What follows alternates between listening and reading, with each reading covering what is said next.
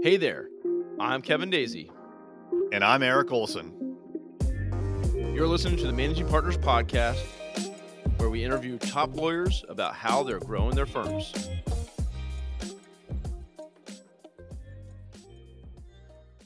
All right, everyone. Welcome to another live recording of the Managing Partners Podcast. I'm Kevin Daisy, your host, also the founder of Array Digital. We are a digital marketing agency that only works with law firms. We help managing partners fill their pipeline. And today I have a special guest, Robert Brooks. Welcome to the show. Thank you, Kevin. I'm happy to be here. Yeah, so excited to learn more about your story and about your firm, and I'm sure the audiences as well. See if they can pick up a little nugget, something that can help them with their firm. So let's get into it. Tell us, Robert, what is really, what sets you on the path to becoming an attorney, and take us through that kind of journey to, getting to where you are today in your career. So in college, I majored in business, public administration, political science. So had an interest in government, interest in politics. Started out when I got out of college, I went to work in the office of the mayor of the city of Providence, worked directly with the mayor. And probably about 12 months after I got out of school, realized that I wanted to do more. And so I enrolled in law school, attended law school at night for 4 years rather than 3 during the day, which I thought was the way to go, first financially. And it also gave me some work and life experience that I think really helped me along the way in my career. Got to know a lot of the folks in Rhode Island where our firm is located on the political side, which has helped me in my career. And, when I came out of school, I had worked for the city and helped them with their labor relations, and had met the attorney here at my firm, Adler, Pollack, and Sheehan, who was the chair of the Labor and Employment Law Department at the time. He offered me a position, and I've been here now for 33 years since I joined. So, oh, wow. Excellent. So that's how I got here. Adler, Pollack, and Sheehan at the time, and even today, it's one of the leading firms in the state of Rhode Island and really in the New England region. We have 30 practice areas, including labor and employment. Our major practice areas are corporate mergers and acquisitions. Litigation is our biggest practice, commercial litigation primarily. We have a very well-known and renowned labor and employment department, not just because I'm part of it, because that's part of the history of the firm. Trust and estates, really any practice area that a business owner or a business would need, we can provide those services.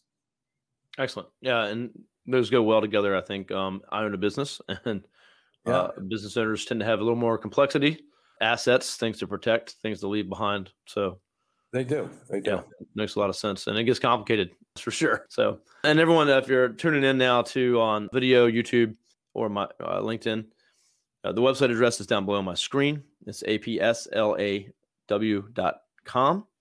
So check out Robert's firm website there. Very nice website. Offers a lot of content and information. So, which leads me to the next thing is I was able to go around the website a little bit, but how many attorneys do you have at the firm? So we have 70 attorneys spread over 4 offices. Our major office is here in Providence. We have another office in Newport, Rhode Island. We have an office in Boston, Massachusetts, and we have an office in Manchester, New Hampshire. So we have 70 total attorneys spread out over those 4 offices. What does your support staff look like? So when you add it all together, we have probably about 40 to 50 support staff between secretaries, billing and marketing, and paralegals. So, when you add all that up, it's a pretty substantial operation to manage on a day-to-day basis.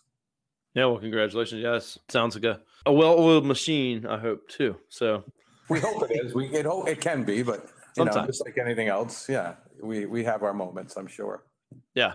So very cool. And I've been to Boston, Massachusetts probably 8 times. About as close as I've gotten to you there. But love it up that way. I'm just in Virginia, so not too far south, but right in the middle, I guess. So if you get up here, you can get up to Rhode Island, to Providence, or to Newport. I'm sure we can show you a good time, Kevin. Okay. You heard that. You all heard that here on the show. Yeah, absolutely. Absolutely. So let's ask, a couple different things about what have you done? So the firm's obviously had really good growth and looks very professional. I like the brand. I like what you guys have done from a marketing standpoint, from what I can see. What are some of the ways that you get clients? So, the tried and true, word of mouth referrals from existing clients, that's always going to be one of the primary ways. But we try to do other things. We try to encourage our attorneys, and I for one, we try to do a lot of speaking engagements, engaging with the local media, as thought leaders when legal cases come up or they need someone to speak on a topic. We're often in the local law journals and business journals in Providence, in Boston, Massachusetts, Rhode Island. So we also try to do a lot of speaking.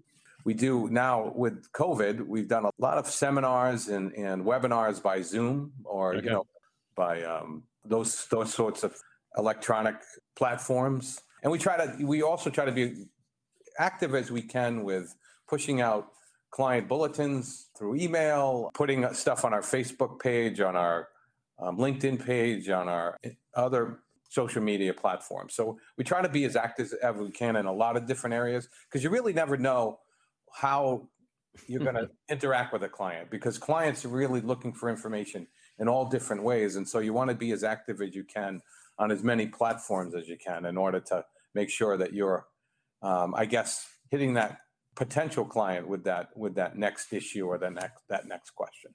Yeah, 100%. I think, you're B2B, so LinkedIn's really good. I find that works well for us, for me, for sure personally. And I think, in that one too, it's each individual attorney that's there with you has to make a little effort, I think, if they want to stand out on their own, get their own business in the pipeline, and, the firm can assist as well. But so how, as, with COVID and all that, being a larger firm, how are you guys prepared, really to go virtual like this and to have the technology in place? So I think we were lucky enough really to have some foresight at the beginning of 2020. We kind of, early February saw the pandemic coming and did a lot of work on the technical side, buying equipment and making sure that each and every employee at the firm had the technology to work from home. So even, my secretary, other secretaries, they could interact with us at home. We could interact with them. There were a small number of us who were in the office daily. As managing partner, I felt it was my role to make sure that I was here, our accounting department was here. Somebody's got to pay the bills. Somebody's got to make sure that they put the money in the bank when the checks come in, get the payroll out. So I was here with that group, and there was a small number of us that were here every day. And then all the attorneys, secretaries, support staff, they were home working with their email, with their phones, able to interact with clients. And we thought when the pandemic started that, the amount of business we had would, just plummet. There were some practice areas, labor and employment being one, that were even busier. Oh, wow. Good to hear.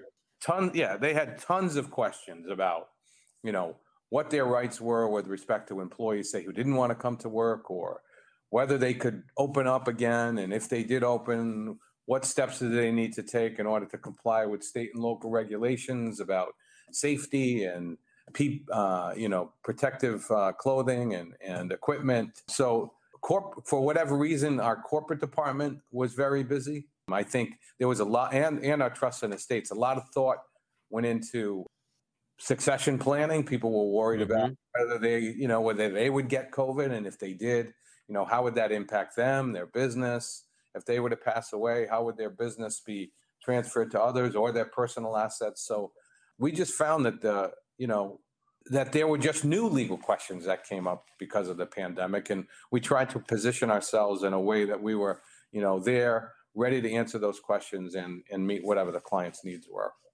I like that. Hey there, this is Eric J. Olson, the CEO of Array Law. If you're ready to work with a world-class digital marketing company, reach out.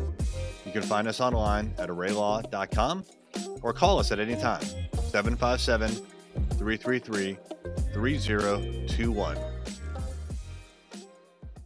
So yeah, good on you for hanging back and going down with the ship if that were the case, staying on site and making sure things are happening.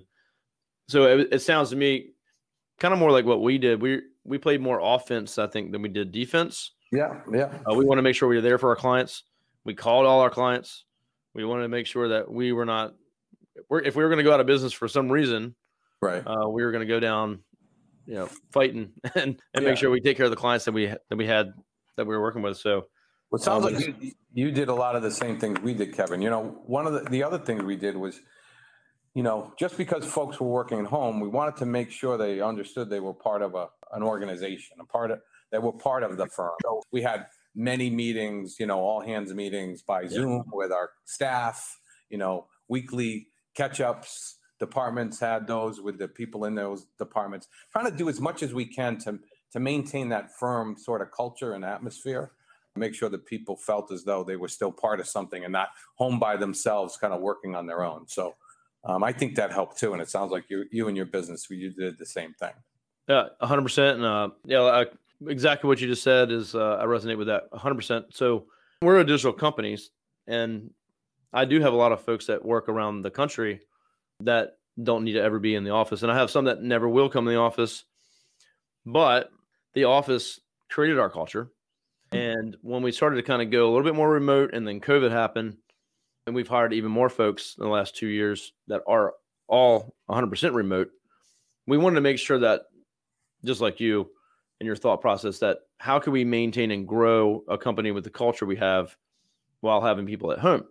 So yeah, we have daily huddles every morning with the whole team.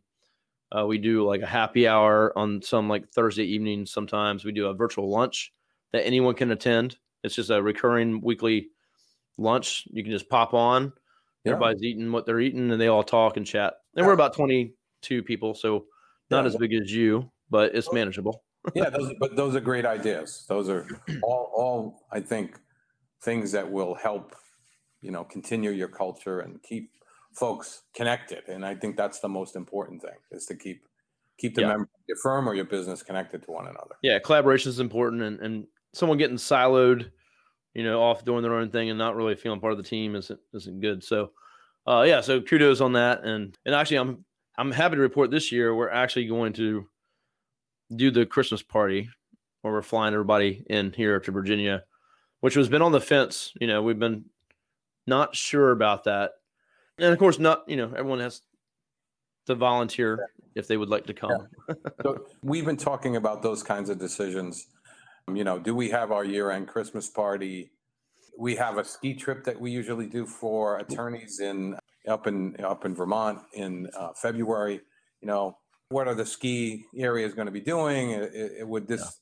Obviously we didn't take the trip in 2020, but with 2021, would 2022 be the year to get it restarted? We actually had that conversation today. So, you're right. There's those things that businesses traditionally do that have been put on hold. And now, depending on where you are and what the Delta variant is doing in the areas where if you live, there's different decisions that could be made in terms of, getting back to those tried and true and historic sorts of events that you've had.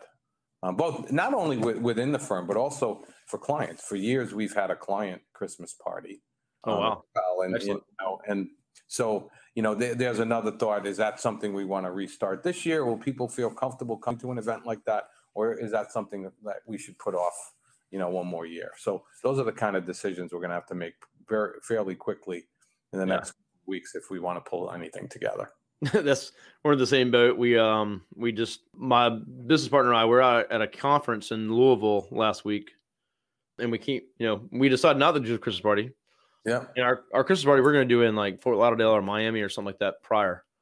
And we were just going to cancel it. And so we came back from this event where there's thousands of people and everyone's been vaccinated and all this other stuff. And we're like, we're out here doing this.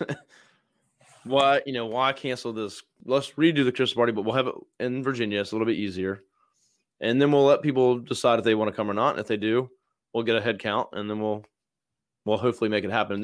Something could change and we have to cancel it, but that's where we're at with that one at this point. So good luck. I hope you pull it off. And my wife works for a company in Boston. So I'm usually up there for their Christmas party, which is still on as far as I know, but we'll just have to see how things pan out. That's the thing. You just never know. I want my clam chowder, so I got to get up there and get it. Good. So, well, one more question. I don't want to waste up too much time, but I love everything you guys are doing. I love the firm, the culture it seems like you have, and the decisions you've been making. Thank you very much. What are the plans, if there are any, for the next couple of years? What's growth plans coming out of COVID? Was there any plans that you had that maybe you got, derailed or put on pause?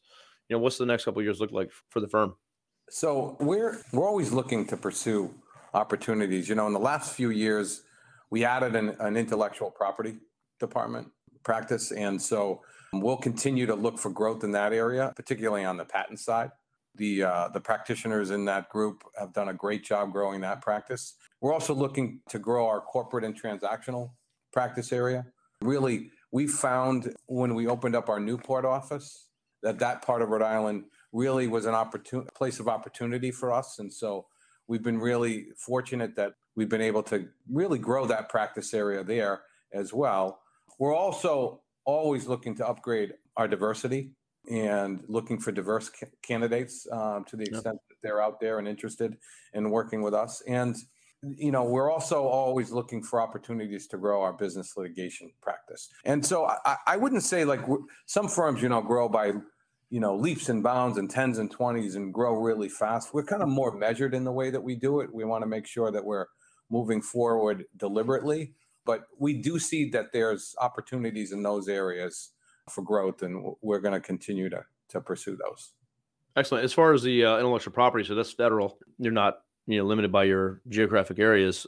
Do you still find it, marketing standpoint, you're still going to probably get more of that work probably in your local surrounding areas? What's interesting is we built that practice area, certainly with local attorneys, Dan Holmander and Cheryl Clark, and our two attorneys who lead up that practice area. But we've also added a lot of contract IP attorneys, patent attorneys from around the country.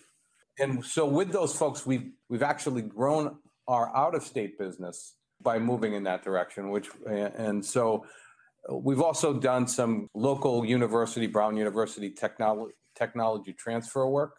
And so one of the things we're looking at is whether we can grow, take that concept and move it to other universities, not just in Rhode Island or Massachusetts, but regionally in New England, in the Northeast and other areas, if that opportunity. That makes a lot of sense right there. I mean, I know our local colleges here are big in technology, intellectual property, and have a lot of programs and things like that to get their students or even whatever to roll out these ideas and take them to fruition. Right. And so we're helping, local universities here with a program to kind of take all of that work and do it for them. And so we're looking for opportunities to take that platform to other universities as well. Awesome. I love that. Yeah. Something with this podcast here is something I've been talking about, which I know we're recording, but I wanted to get more into some relationships with some schools, some law schools that we can maybe have periodically students on the show and really kind of see what their experience is today versus maybe your experience when you went to school. What the landscape's like. That'd be a great, and it's a good way for those students to market themselves as well. 100%. We would tell the school, hey, give us one person this month, and we'll bring them on the show. And it could be a great marketing tool for them. I would hope. Sure. But we also kind of learn what the landscape's like, what the challenges are today. Yeah. Yeah. Where there's diversity or whatever the challenges they may have. But I think that's something I want to pursue. So sounds like a good idea. Well, appreciate it. All right. Well, is there any other way? And also the website address here is at the bottom. For people listening now, tuning in later on the podcast, what's, best way to connect with you if they wanted to reach out, ask questions? I know your profile's on the website. So my profile's on the website. My email is rbrooks@apslaw.com. Anybody wants to talk about, the things we've talked about today or labor and employment law, one of the things the thing I really enjoy doing the most is collective bargaining and union negotiations. And so that can tend to be unique and intimidating for some. So I'm always happy to talk about that with folks. So, if anyone has any kind of question about labor and employment or about firm management or other things about my firm or even Rhode Island or the area that we're in, I'm happy to answer those questions. So, well, appreciate that. Love what you had to share. I think it's a lot of good tips for those smaller firms or startup firms or whoever, just kind of, taking some lessons from someone like Robert here that's running a larger firm that had to make decisions just like everyone else. That affects a lot more people in his case, but kept charging it forward, helping their clients out, took the offense. I think it's a lot of good lessons there. So if you want to check this episode out, of course, it's going to be on the podcast soon. It'll also be up on arraylaw.com/podcast in the next few days. And Robert will be featured on our website as well soon. And the podcast, I think we have a big backlog to get through, but that'll be out soon as well. So anyone that wants to check that out, you can check that out there. For me, we specialize in helping firms grow through marketing. So digital marketing is what we do. So whether it's the website, search engine optimization, social media, or even online advertising, that's what we do. Help you get in front of the right ideal prospects. So if you need any help with that, or if you have questions, just like Robert here, I'm open. You don't have to buy something from us. We're happy to answer questions and help you out. So, Robert, anything else before? No, I enjoyed this, Kevin. I really thank you for having me on today. And hopefully those who watch the podcast will find what we shared to be interesting and helpful. Oh, I think without a doubt. So, Robert, just stay on with me. We'll stop the recording. But everyone listening, have a great day, and we'll talk to you soon.